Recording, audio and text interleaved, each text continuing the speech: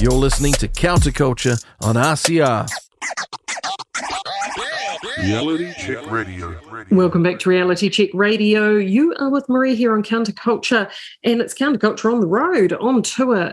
Live from the Papalopolis. Live from the Papalopolis. Welcome, Marty. New Zealand's Florida. Yeah, I know. We're very excited. This is really exciting. We're actually doing this together in the same place. We're sitting here. There is a table strewn with newspaper. Yeah.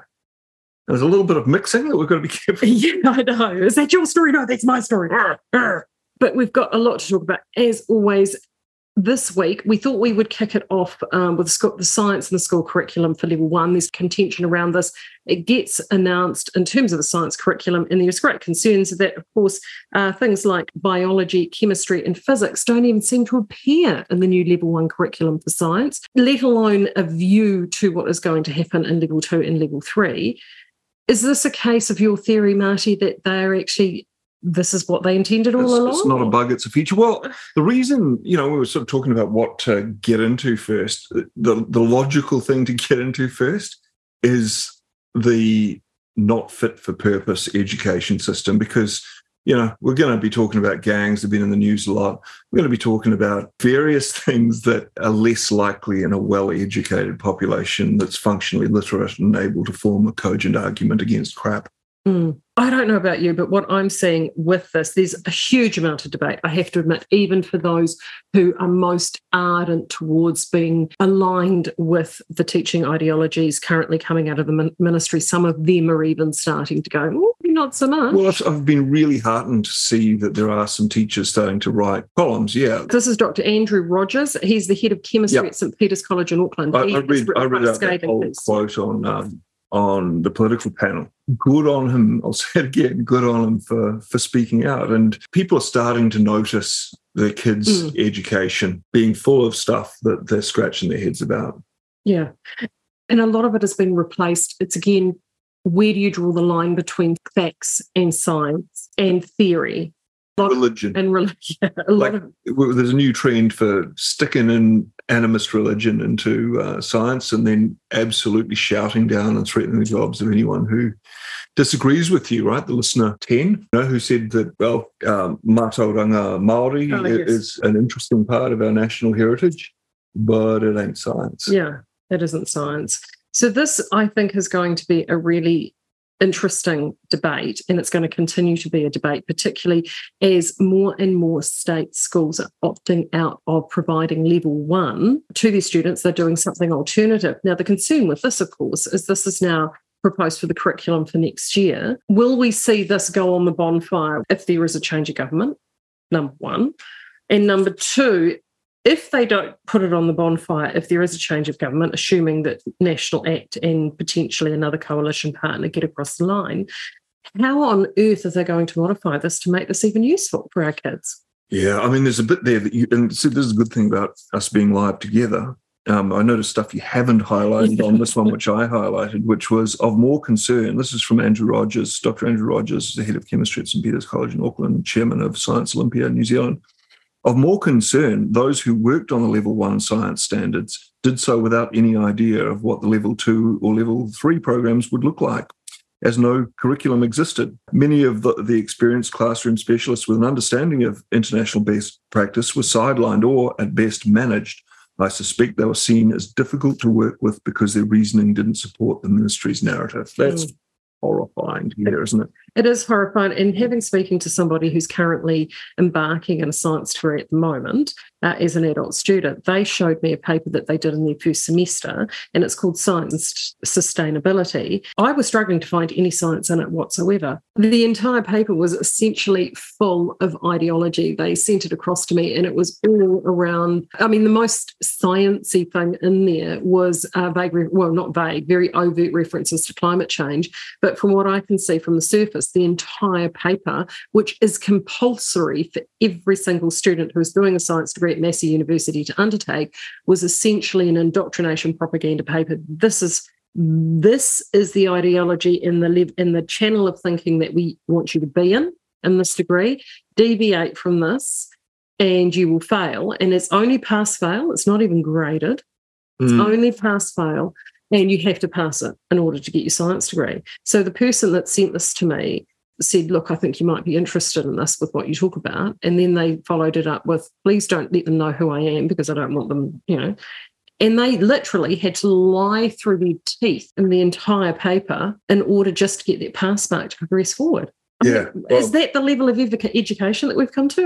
I did one paper towards a master's in counselling, and I got told quite a few times, you just got to tell them what they want to hear. I find as I get older, there's less and less memory space to handle lying, and it's hard enough to arrive at the truth that will guide you through life without fluffing it with bullshit. Absolutely. So it is quite concerning. So I think it is very much watch the space. If you're concerned about what's going on with your kids or stuff that you're seeing in your kids' education, drop us a line, inbox at realitycheck.radio, and let us know what's going on. We'd love to hear what's happening at your schools. I know that there was an interview, Leighton Smith did an interview with the principal of Rangitoto College. Did you listen to that? I caught that. I always listen to Leighton Smith. Yeah, and there were some of the feedback he received was, he didn't go far enough. Well, I actually thought he was exceptionally brave talking about the new program. Rangitoto College, for those who aren't aware, is the largest high school in New Zealand. It's massive. And he has now withdrawn from the NCA Level 1 program, and they're going their own way, like many schools in Auckland now are. He had to be extremely measured. He is still a principal at a very large school. So, I mean, he has got people within the ministry that will be looking at him very closely. So I thought the fact that he was able to come out on a program like that and discuss it, really it's important. That pink pill concept where if you just hit people too hard with too much, they'll just go, man, it's the old Matrix movie analogy. This might not be a real state, but I'm happy with it. And, getting back to the guy who's the head of chemistry at St. Peter's, saying, well, the classroom specialists and you've people who are science specialists were seen as difficult to work with because their reasoning didn't support the ministry's narrative. Now, it doesn't go on to say that, but in the Herald on Sunday's editorial, they go on to tell you what the ministry's narrative is, and the ministry wants mātauranga Māori, that is the accumulated traditional knowledge of Māori, to sit at the heart of the learning areas. There is nothing wrong with that, but if mātauranga Māori is at the heart, then physics, chemistry, and biology must remain front of mind. I don't know how you can do those two things at the same time. Well, it's an oxymoron, really, isn't it? It's putting moron into oxymoron. It is, but I mean, because there's nothing wrong with mātauranga Māori.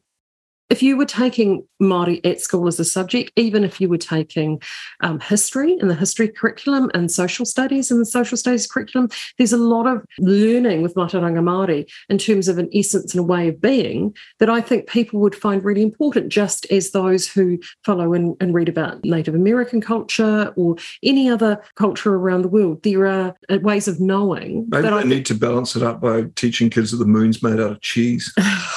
But not in the science curriculum. Well, at one point it was. It was, yeah. Are we going back to the days where somebody who was actually wanting to advocate for real science will end up like Galileo Galilei and thrown in a tower because, they're putting out there some scientific fact, but that does not fit with the current paradigm of the day. It really begs belief. Well, a theme of this show is going to be the proclivity of the people pushing all of this stuff to lie. And they lie because they think, well, that's a very colonizing way to look at reality. What we're doing with this is good. So, whether or not it's a lie, and whether or not we're crushing dissent, and whether or not we're paying off the media so they don't give the other side of the story. I mean, where are we going? I'm doing this, with my hands together, looking up at the sky for divine inspiration, as dear leader used to. We're going somewhere good. So I think most Kiwis understand that you've got to lie your ass off. Maybe not. Maybe not. Moving on to Andrea Vance, because this is all sort of tied in. And I had a look yesterday at her column and I sat down and her headline was, could the Treaty of Waitangi become a casualty of populism? And there was certainly a theme around nationalism and populism that popped up amongst a number of the stories. Populism like it's a dirty word. I mean, they're going to say... democracy's populism. I was about to say, they'll say that this will be threatening our democracy next. So she starts with, could the Treaty of Waitangi become the next casualty of populism? Actors campaigning for the referendum on co-governance, the shared model of decision-making that sees the Crown and iwi partners having equal seats at the table. The party has not defined the question it wishes the voting public to answer, but has established a position it wants to rewrite the principles of the treaty into law in the next term in Parliament. In doing so, David Seymour is riding the intense wave of national populism that has surged across other Western democracies and given a distinctly Kiwi flavour. There's two things I want to cover with this. One is, yes, it is surging across democracies. In The Spectator, it was last week or the week before, there was a piece about the number of countries who are now starting to become more nationalistic and swing really back to the centre, to be brutally honest, because they've been so far out in the left paddock for so long. The Netherlands, interestingly enough, is looking like is going to be the next one to swing in that direction with the dissolving of their parliament in the last few days. There is definitely a shift. The last few remaining holdouts at the moment are particularly France and Germany, Venia and Denmark, but even then they cite that the current Prime Minister in Denmark, the immigration policy is decidedly centrist. That is definitely a swing. And here in New Zealand, you popped off a couple of nights ago and had a look at the Stop Co-Governance meeting. So that falls into that, and you had some really interesting insights from that. Obviously, there's limited time to sum up 2 hour meeting. So, I'd just summarise it by saying I think Julian Batchelor is correct. He certainly satisfied me through a very thorough presentation that Marty did indeed cede sovereignty. He was very thorough in it. And I knew about the Koimarama Hui, which took place in 1860, I think, where, again, leaders gathered to discuss the treaty and concluded unanimously that they did indeed cede sovereignty. And that the thing that I hadn't been aware of were the notes from Queen Victoria via her colonial secretary. They were basically saying, look, we're not going to go and take land off the Māori. We will afford them the rights as British citizens, and we will offer them protection within our empire if they willingly and in a fully informed way cede sovereignty. And if they don't, we'll pull out. The fact that the treaty is there and the fact that the British didn't pull out is reasonable proof that, as well as the Koimarama, and there were a whole lot of things he put together about that. And it may well be that co-governance is, as Marama Davidson insists, best for everyone. It may well be that, New Zealand becoming an ethno-state, just like present Marxist student politicians, the only reason Marxism hasn't worked is because they didn't do it and they care. They'll do it differently this time. Yeah, maybe, an ethno-nationalist state will work, but don't piss on me and tell me it's raining. With all the principles of the treaty thing, because he went right over the origins of those with a lawyer who got in David Longy's ear, Hugh Kawharu. He went to him and said, hey, how about we sort of just re-examine the te tiriti and maybe put ourselves in the mindset of those who were signing it. And so, redefined all these words and there was, there were a few things. I'd encourage you to get along. If you can't face making your way through a few protesters, you can read his book, but really just the thoroughness with which he set it out. And the fact that has been so completely blocked. It's been blocked by the Journalism Fund. And, when you look at the way people have to approach that, they're not allowed to allow anything other than the idea that Māori entered into a partnership with Queen Victoria, which had never happened before, and it's not what queens do. If you want to know more about this, Paul Brennan did a fantastic interview with Julian Batchelor. About June 5th. Yeah, and you go back and have a look on our replays. So if you go to realitycheck.radio and click on replays, you can then also, if you can't find it straight away, one of the easy ways to do it is there is actually a little, what I call a hamburger link. Pop on there and you'll see Podcast Player. If you click on Podcast Player, that will actually give you all the interviews, all the replays are directly back into Podbean, so you'll be able to find that interview, and it is well worth doing.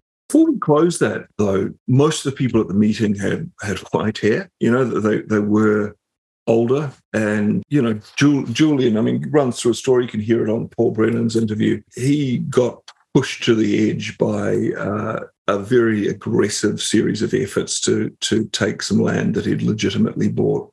I think in order to get ordinary Māori to understand, hey, this isn't anti-Māori. But something he was missing from it was my theory, which I've run through once on this show, is that the reason all this is happening is because New Zealand hasn't dealt with its history as a slave-owning country. And, what we're looking at here, I think, is a return to traditional Māori culture, which involves the rangatira, who have status determined by birth. You could draw a parallel between them and the elites. Then there's the tangata, the serfs, essentially. Yeah, they were sometimes in other tribes who were subservient to a local rangatira. Tutua is the ordinary people. So they're underneath the rangatira. And there's a proverb, ko tā te rangatira kai he kōrero, ko tā te ware he muhukai. The food of chiefs is debate. The food of commoners is inattention. And it's New Zealanders' inattention that's going to get us in the crap here. It's time to start looking at this stuff, because the attitude of these Māori elites to ordinary taxpayers, I would contend that ordinary Māori are sort of lined up here to be the tutua. If you look at the attitude of these iwi leaders to Pākehā taxpayers, a lot of parallels with the attitudes towards the taureka or slaves. You can denigrate their whakapapa due to some historical slight. You can take the fruits of their labour without reciprocity. If you have a child with one, then that child becomes okay due to having your bloodline. And, the ordinary Māori, the tutua, they never questioned the rangatira about their treatment of slaves. And that's, and this is something Julian said, a lot of Māori have come to him really buying into his message. But then often they'll go to work alongside it, and the threats and bullying that they encounter is quite something. So again, hey, I might be wrong, but we should have the discussion. Yeah. And if the discussion's blocked, that makes me very suspicious. Well, Andrea continues on saying, in regards to her piece, she said, broadly, it reduces society into people versus elites, which is what we've just discussed. And Act's narrative, a left-wing and iwi elite are imposing an undemocratic system of power onto institutions that cannot be challenged. As we've both then just discussed, we believe it's more than institutions, it's within their own people as well. It shares key components of right-wing populism and denigrates others based on race, nationality, religion, sexual orientation, or gender identity. Now, I read that. That is a classic, projection, isn't it just? And it's a key example where you're actually accusing somebody of something that you're doing yourself. Yeah. A key example. Well, the other, and there's a lot of talk about all these rich pricks. A feature of pre-European Māori society was that only the chiefs owned anything. The people underneath them didn't. And so if you're sort of wondering, how come the treaty settlements trickle down makes the neoliberal trickle down look like Hooker Falls? It's traditional. I think it's really important that ordinary Māori bear in mind that one of the reasons Māori were receptive to the treaty is it gave everyone the rights of British citizenry, which meant everyone could own their stuff. And that's such a motivating part of capitalism that makes it work and it makes communism fail. And that is one of the big differences between that, really, is that the treaty did actually empower a whole large proportion of Māori that weren't currently empowered under their existing system. So that in itself is, it's the New Zealand version of the American dream, isn't it? A lot of the slaves, former slaves, went and worked for Europeans. And so there are very old fractures in our society and vestiges of Māori culture that we never talk about how being a slave-owning culture still manifests itself today. And I think that it's a major piece of the puzzle. She also goes on to say, this is Andrea Vance, it undercuts one of the basics of liberal democracy, the protection of the rights of minorities in favour of majoritarism. Of course, democracy also enshrines free speech, and Seymour is entitled to question the extension of co-governance from the management of rivers, lakes, forests and public services and institutions, such as Marty wards and local councils and the creation of the Marty Health Authority or Three Waters reform. Indeed, it falls within the role of the member of the opposition. There's also a strong argument for deciding on a clear definition of co-governance. That, I think she's got it right. There has not, I haven't seen a very clear, it is a bit woolly. There's good reason for that. It's Zimbabwe. It is, exactly. But that's the whole They don't want to let that count. As Willie Jackson said, we want to do what they say they want to do. We just, got to, It's like hate speech, you know it when you see it. One of the things that got my sort of nose twitchy on all of this was there was no question the issue is divisive, Vance says, and the debate does present a risk to social cohesion. But while it might be poisoning New Zealand politics, it's not dominating it. The most recent Ipsos issues monitoring shows that inflation, cost of living, crime, housing, healthcare and climate change are of the chief concerns. And I thought, I need to look up this Ipsos report. It was fascinating. This is from May of this year, which is the latest data that's available. I think it looks like they do it every 6 months. This is a report. It polls around 2,000 New Zealanders at what their main concerns are. I actually have done one of these polls from time to time. So number one concern, inflation, cost of living, currently sitting at 63%. So 63% of people are concerned around the cost of living, up from 24% in February 2021. Number two is crime, law and order, currently 40%. That's up from 16% in February 21, to the point that it did not appear in the top five. So that has every single reporting period, crime and law and order has moved up one place every single report. So that is trending upwards. So that is certainly something that we've seen. Housing, which was at number one, was dominating things through 2019 and early 2020, has now dropped down to 31%, down from 60% in February 21. So people are not worried about housing. Healthcare and housing are both third equal, also on 31%. That has jumped up significantly since February 21 from 23%. However, Marty their concern around healthcare is only 23%, which I found rather interesting. That's not what they tell us. Maybe that's why their health outcomes are not as good.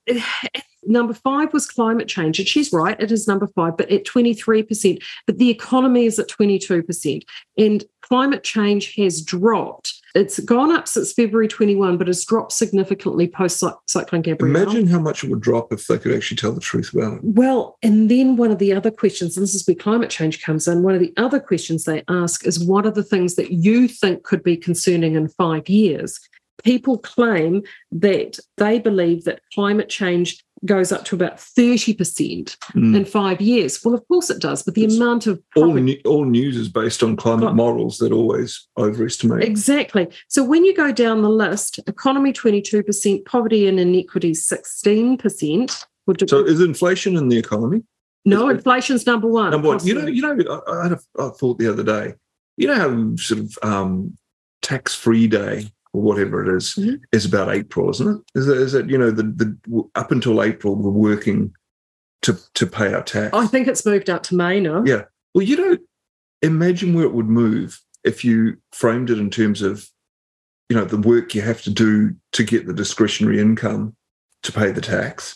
And then imagine how much further it would work out if you worked in inflation, which is essentially the government spending and driving down the value of money. And the value of savings. You look at how little discretionary income people have now. I would say tax-free day is kind of pretty close to New Year. Farzan, who talks with Paul and Money Talk, I think he did it with Cam. He did it with Cam. I haven't listened to the whole thing, but those were crackers, man. They're really good. And a lot of people do not understand how money actually works. It is not as tangible. So if you are really interested in terms of the financial aspects, I would definitely recommend listening to those again on the replays. And he did that one he did with Cam was an absolute cracker. Going down the list, economy number 6 at 22, poverty and inequity at 16, fuel and education were both the same at 11%, but education is on the ascendancy. I think the next one, I wouldn't be surprised if we see education jump up a few drops. Spots, tax, transport and personal debt at 7%, along with drug abuse and household debt. The environment and water and unemployment are only 5%. Now, Three Waters reform is based on the concern for water. So they're trying to push that reform through, but it only worries 5% of New Zealanders. Yeah. Is it putting you on the spot too much to ask what, say, your top three would be? For me, yeah, I would definitely go inflation, cost of living, crime, law and order, and for me, it's a toss-up between healthcare and education. Education's a worry for me only because I've got two children in the system at the moment, and they're about to transition. I mean, they've gone through high school during the COVID years, and let's face it, COVID at high school has been a shit show, absolute shit show. Yeah, I mean, what about you? Inflation, education, race relations. See, race relations down here, number 4%. Yeah, I think that needs to come up a bit because it's and even worse, Marty issues and overpopulation and immigration down to 2%. It's called the Ipsos, IPSOS monitoring poll or monitoring report. You pop that in the Google, which is all I did. It will give you the answer. So I just thought this entire piece by Vance was rather intriguing because, again, when I looked at that report, looked at what she was saying, it falls back into that category of what they say it's about is not what it's really about. Well, I've been recently rereading Saul Alinsky's 12 Rules for Radicals. There was a thing came out which was Saul Alinsky's 8 rules to create a socialist state, but I think that was possibly not true. I don't think he did do that. But he did say this: the organizer must become schizoid politically in order to slip into becoming a true believer. Before men can act, an issue must be polarized. Men will act when they are convinced their case is 100% on the side of the angels and that the opposition are 100% on the side of the devil. He knows there can be no action until issues are polarized to this degree. And that's what we're seeing with race relations. Definitely. And speaking of race relations, the one big thing that you and I picked out of the papers was gangs. There was a lot of stuff on gangs all across the week, partially because National had announced their gang policy, which we covered, I think, was it last week or the week before. I personally think National missed the mark. Yeah, I mean, we've talked about this up there, but... And a lot of the reason why I believe that they've missed the mark, as I say, is you need to look at any policy that potentially could be enacted in law and give it what I call the barn door treatment.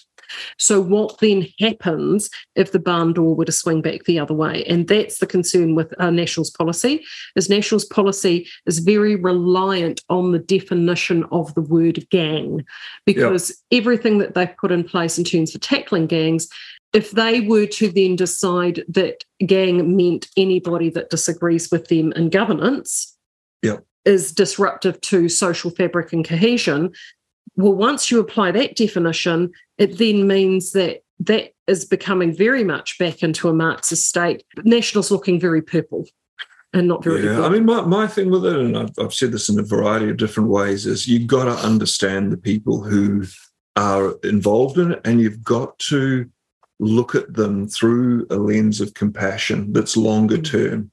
It can't be weak compassion, but I mean, I was talking with a mongrel mob sergeant-at-arms at one point. I think I gave him a book called The Tattooed Face. I was calling him to do that, and we had a chat.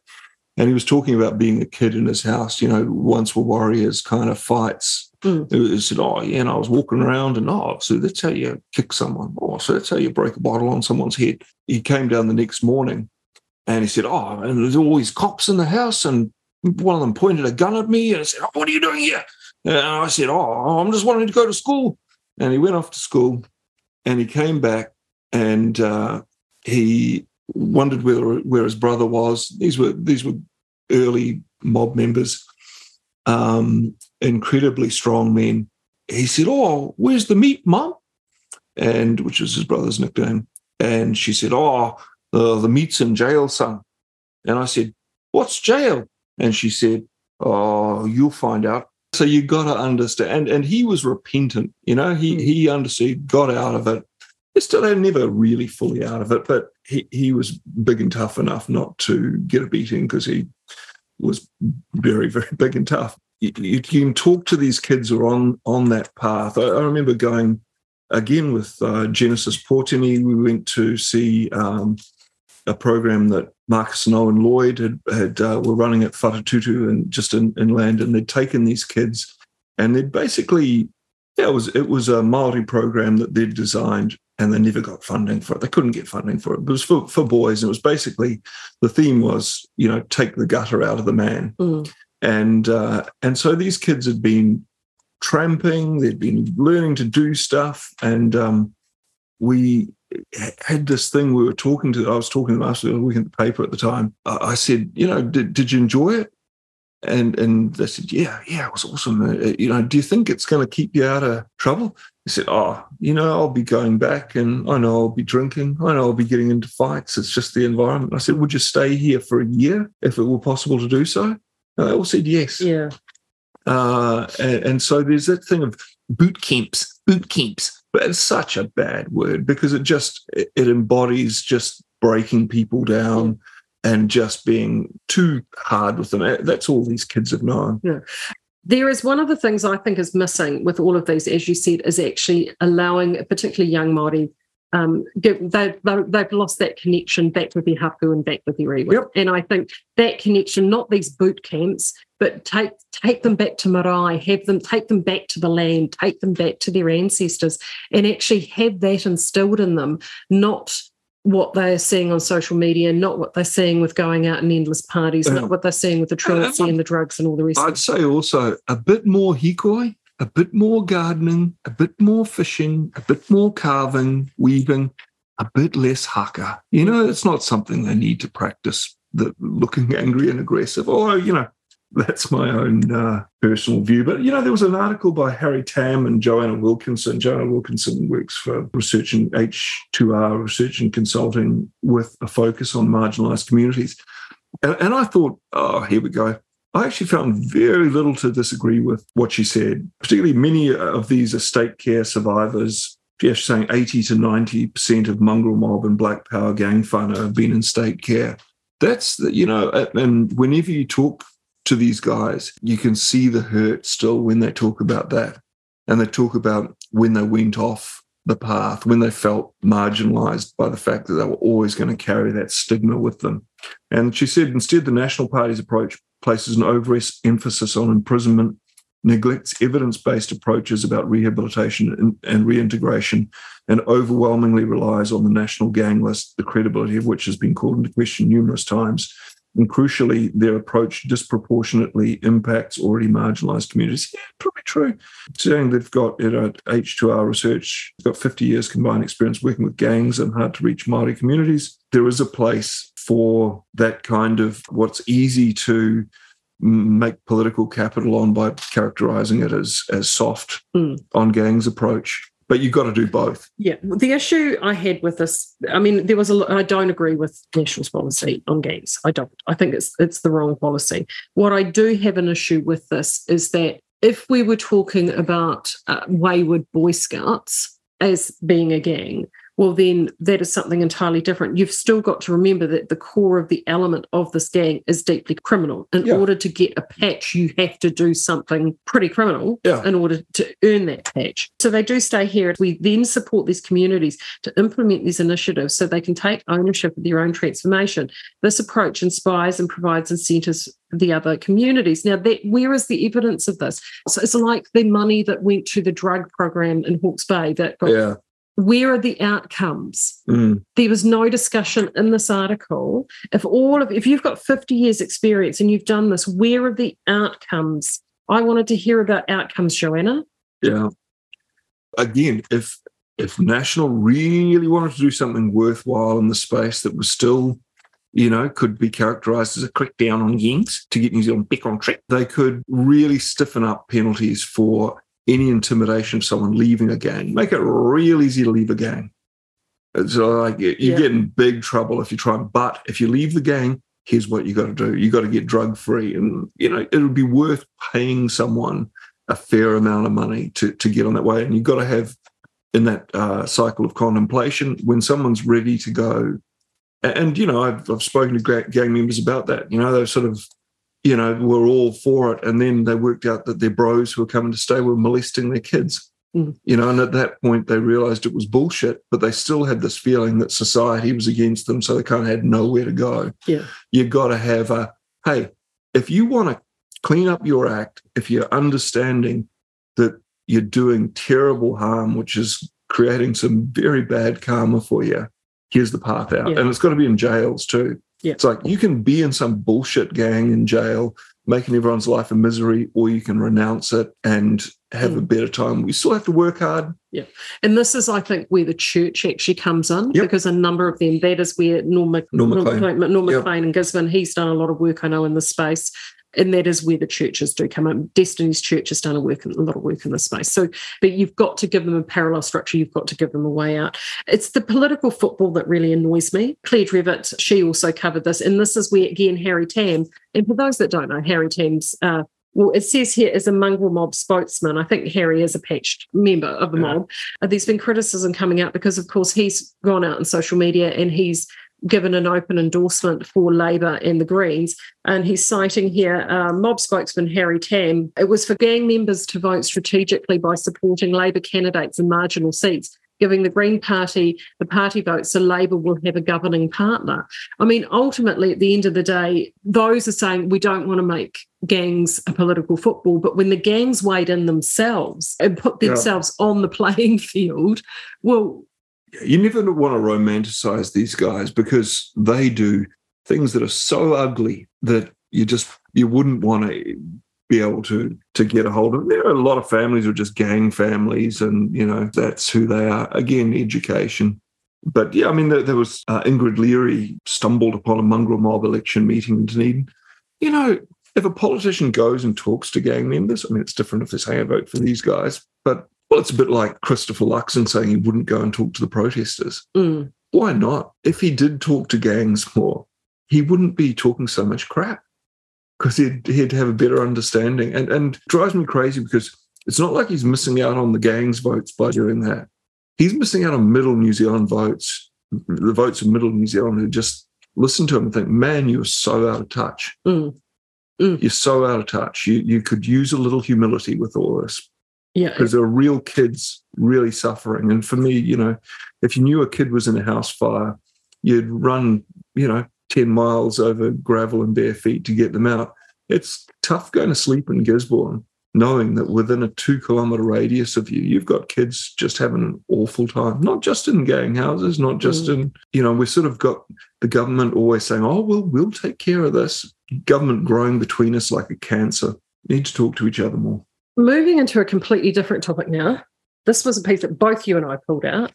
I read it this morning, and it's from the Sunday Star Times. It's in the focus section, and the title is History, in brackets, always repeats. It's from Kevin Norkey. How often do we hear that we live in highly divisive times?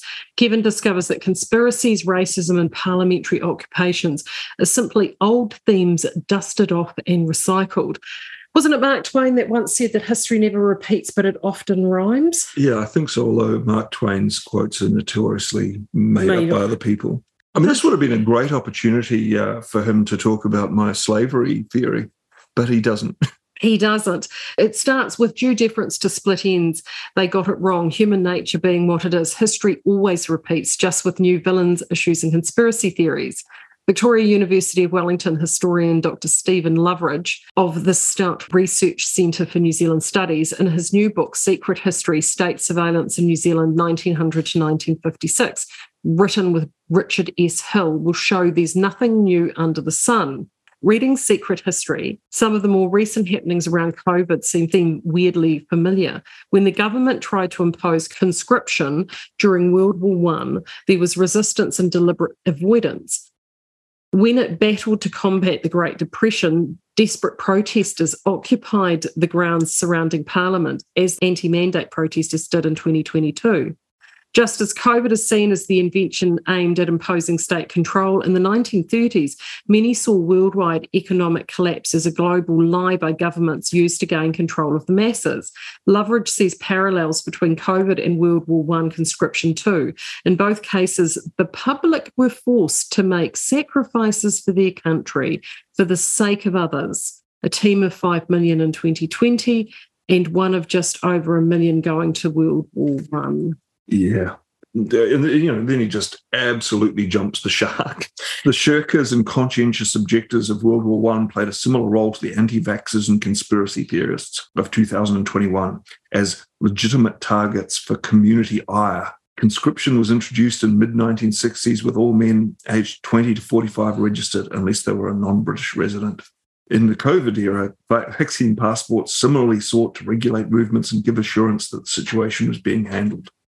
It's drawing a pretty long bow, I would have thought. An exceptionally long bow. Because what I couldn't get over is when he's drawing that parallel between, this is the whole greater good argument, isn't it? You're doing this for the greater good. That's just it.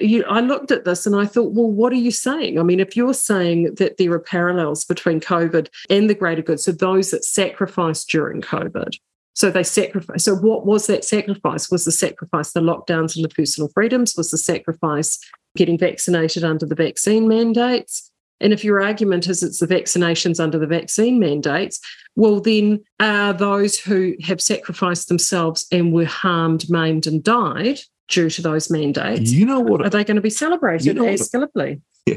You know what a better parallel is to draw here? What? The reason that they kept World War I going, even when it had just been moving backwards and forth in just a river of gore, is that no leaders wanted to admit that they weren't going to win and they didn't want to stop it because there'd been so much sacrifice and it was all for nothing.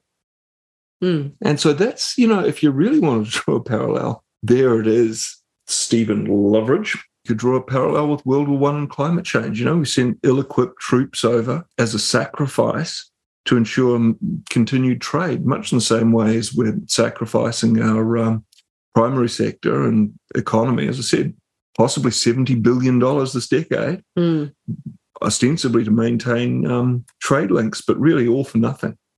Just a quixotic waste of resource. Yeah, that's not going to achieve anything but misery. It goes on to say in both. Dark turn. I did take it. In both cases, there was a dissident element that denounced the rules as illegitimate, a breach of civil liberties, or a case of government overreach. You think? And in both cases, dissidents were met with arguments that their liberties came with social responsibilities, and they were being irresponsible in the face of real danger. Really, real danger. Yeah. Let's not skin that onion, shall we? Given his time investigating state surveillance, there was a gentle tugging towards the rabbit hole. Loveridge laughs, then offers rabbit fighting tools, mental myxomatosis, if you will. In some cases, you ask, how could anyone believe this? In others, I see highly flawed answers to serious questions about what's happening in the world and why. The most interesting ones are cases where you see three blind men feeling the elephant and then you go, okay, well, you've got part of it, but not all of it. You're giving an element far too much explanatory power. It helps to step outside yourself. You try to see what other people are attempting and what they're failing to do. Then you ask yourself if you're doing the same thing in your own time and realize that if you look at the past, there's nothing new here. These things keep playing out in various ways. I just looked at this and I thought, you know what? Let's go along with that and let's apply that to the march of Marxism in the 20th century and see what we get ourselves. Yeah. Again, there's the fact that there's not the opposing argument. Like this guy couldn't say the things I've said and be published in the paper, even though, as I said, I think they're a better fit for his argument. Yep. A far better fit. And I mean, then you've got, talking about the Great Depression, the government was trying to refute disinformation about such random things as the establishment of the Reserve Bank, which was seen by conspiratorial anti-Semites as the culmination of the vast bankers' plot to turn New Zealand into a communist slave state. It's taken a while, but they're getting there. And they always use seen by conspiratorial. Someone who's conspiring is conspiratorial. Someone who's pointing out, hey, you guys are getting together and doing secret things and squashing any discussion. They're not conspiratorial. They're pointing out conspiratorial behaviour. And they always get that wrong. So the other thing that I find rather interesting about this, because he keeps drawing this parallel back to particularly the time, World War I and the time in between the World Wars and the Great Depression. And if you extend his theory and the fact that history does always repeat, we are now looking down the barrel of the next Great Depression economically, even though there are some economists out there that like to try and convince us that inflation is now panned out. Just print our way out of this. Yeah, and it's actually, it's not really as bad as you might think. Yeah, get in your tiny home, eat your bugs. Don't worry. If we get a handle on climate change, it will fix everything. We just have to print a whole lot of money and then you borrow it using your children's ability to pay tax in the future as collateral. And then we'll send it overseas to nuclear-armed developing nations via one of the most corrupt financial markets in the world to have zero effect on reducing a trace gas that's 0.04 of the atmosphere. And it's vital to all life. Sounds like a plan. Yeah, perfect plan. So if you actually look at it down the barrel of that, well, yeah, actually, I think there will be a financial shock. And the interesting thing, of course, with that is that the conditions at the end of the Great Depression created the recipe for what was the rise of fascism across Europe and then, in turn, the Second World War. That is something that we have to be very mindful of. I mean, are those ingredients now currently being set with the war going on in Europe? I don't know. What I do agree with is, yes, history does always repeat, but I just find it really interesting at the lens that he's looked at it in. If we go back to our Matrix analogy at the beginning, we're looking at this sitting on the Nebuchadnezzar outside of the Matrix going, this is where this is going. He's sitting in there in the restaurant writing his notes and writing his story while he's eating his imaginary steak. That's what I feel like. Yeah. Yeah, and I mean, there's stuff like the use of fluoride in public drinking water as an example of wrong think. And I remember good old John Ansell asked Christopher Luxon at a meeting, if you could prove to your own satisfaction that fluoride in drinking water lowered the intelligence of young people, that there were no principles of the treaty involving a partnership, that there wasn't significant anthropogenic climate change, etc. There's one more point he made. If you could establish those things to your satisfaction, would you change your policies? And Christopher Luxon just said, no. And for me, that was very, very telling because it's the wrong answer. If the facts change, you got to change your mind. Yeah. And you've got to be open to it. And as I've always said, I'm not arguing that what I think is absolutely correct. Well, obviously, I think it is, but and I'm doing my best that it is. I'm arguing, hey, we've got to have the discussion, and if the discussion's getting closed down, we're in big trouble, and we've got to start it up. And it's not hateful; it's just how it is. I thought it was an interesting article. I think the book will be interesting. I don't necessarily agree with how they drew the conclusions, but a lot of the parallels there I thought were actually really, really fascinating. Did you? Yeah, I did. I found it fascinating. I found it slightly sad and disturbing at the same time, but it's just so amazing how you can both be, it's like going into an art gallery, isn't it, and looking at a painting, and you can both be looking at exactly the same painting on the wall, and what one person perceives and what another person perceives are completely different. And this, to me, is an example of that. Yeah, I mean, that's what always gives me the shits about student politicians and young politicians. I think back to being in my early 20s, and I just think, no, you're no. Right.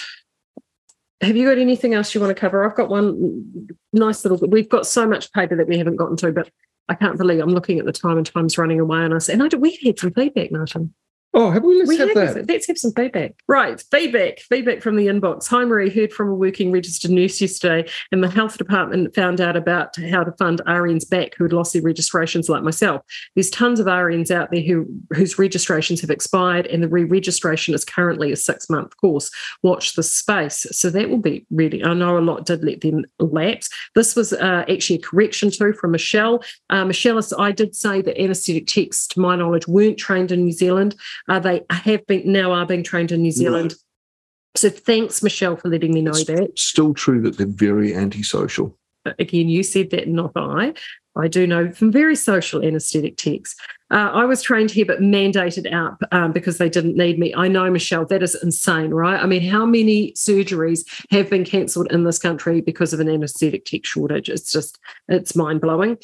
Diane said Jerry Brownlee was recently asked at a national meeting why the unvaxxed nurses aren't being re-employed. He said he wasn't aware they weren't allowed back. He said, that's all been dropped. Then why is the health industry still mandating, i.e. Polytech, hospitals, and if the government don't require it? I know the Nursing Association won't allow unvaxxed back and on what grounds. And you're right, and there's a number of businesses that are still requiring a vaccine mandate. So that all they've done is deferred the responsibility of the mandate onto all that we're doing is keeping World War I going because we don't want to admit that it was crap. And we knew it was crap even when we were starting out because they knew it didn't stop transmission. They knew it didn't stop infection. No, exactly. So they've got to keep pushing it because they don't want to say, you know what, I was wrong about that. Oh, definitely. Again, from the text machine, I reckon Pfizer made it contractual that New Zealand get rid of all natural products. Who knows what power they have over us now? Oh, you'll like this one, Marty. This one's right up your alley. Again, from the text machine, the Rockefeller Foundation is investigating $20 million into researching the medical use of food, which is where I think the therapeutic goods bill comes from. Have you? Yes, because I know that you... Yeah, where does it come from? Exactly. Where's the urgency for it? Because you notice it didn't even appear on the list of concerns. It didn't even make 1%, did it? Did not even make 1%. So a huge thank you for all of that feedback. If you want to send us feedback, inbox at realitycheck.radio is the email. 2057 is the text number. And it's great because we don't always get it right. And sometimes our information is out of date. And so if you've got an opposing point of view, send that along as well. Hey, I do have one little good news story, though, to finish off with. I know. First ever female won Young Palmer of the Year. Yeah, I saw that. What a pleasant lady she was, too. She was. Emma Poole from the Waikato Bay of Plenty contestant was crowned champion of Warb in Timaru a couple of nights ago, left it absolutely buzzing in the 55th edition of the awards. She's totally overwhelmed. She had to go through, all the finalists had to go through 3 days of tough competition, and she came out on top. Alongside the title and the trophy and the famous Cloak of Knowledge, Paul also received $90,000 in prizes. I'm really thrilled for Emma, the most prestigious farming award in the country, says Chief Executive Linda Coppersmith. So congratulations. Congratulations, Emma. To Emma. I just thought that was very good news and very well deserved. Apparently she absolute kicks some butt against the boys. So cousin managing the family farm. Wouldn't be surprised if she took out that one day. She's into it. Yeah, absolutely. Well, this has been fun. Yeah, doing great. Yes. Yeah. So we'll be on TV before we know it, maybe. Oh, yeah, no, this definitely, my mug's not made for the screen, but there you go. Let me sort that out. Hey, don't disappear. Woke Word of the Week is still coming here on Counterculture. And again, if you have any feedback you want to send us, 2057 is the text number. Have a great week, everyone. You're listening to Counterculture on RCR. Reality Check Radio.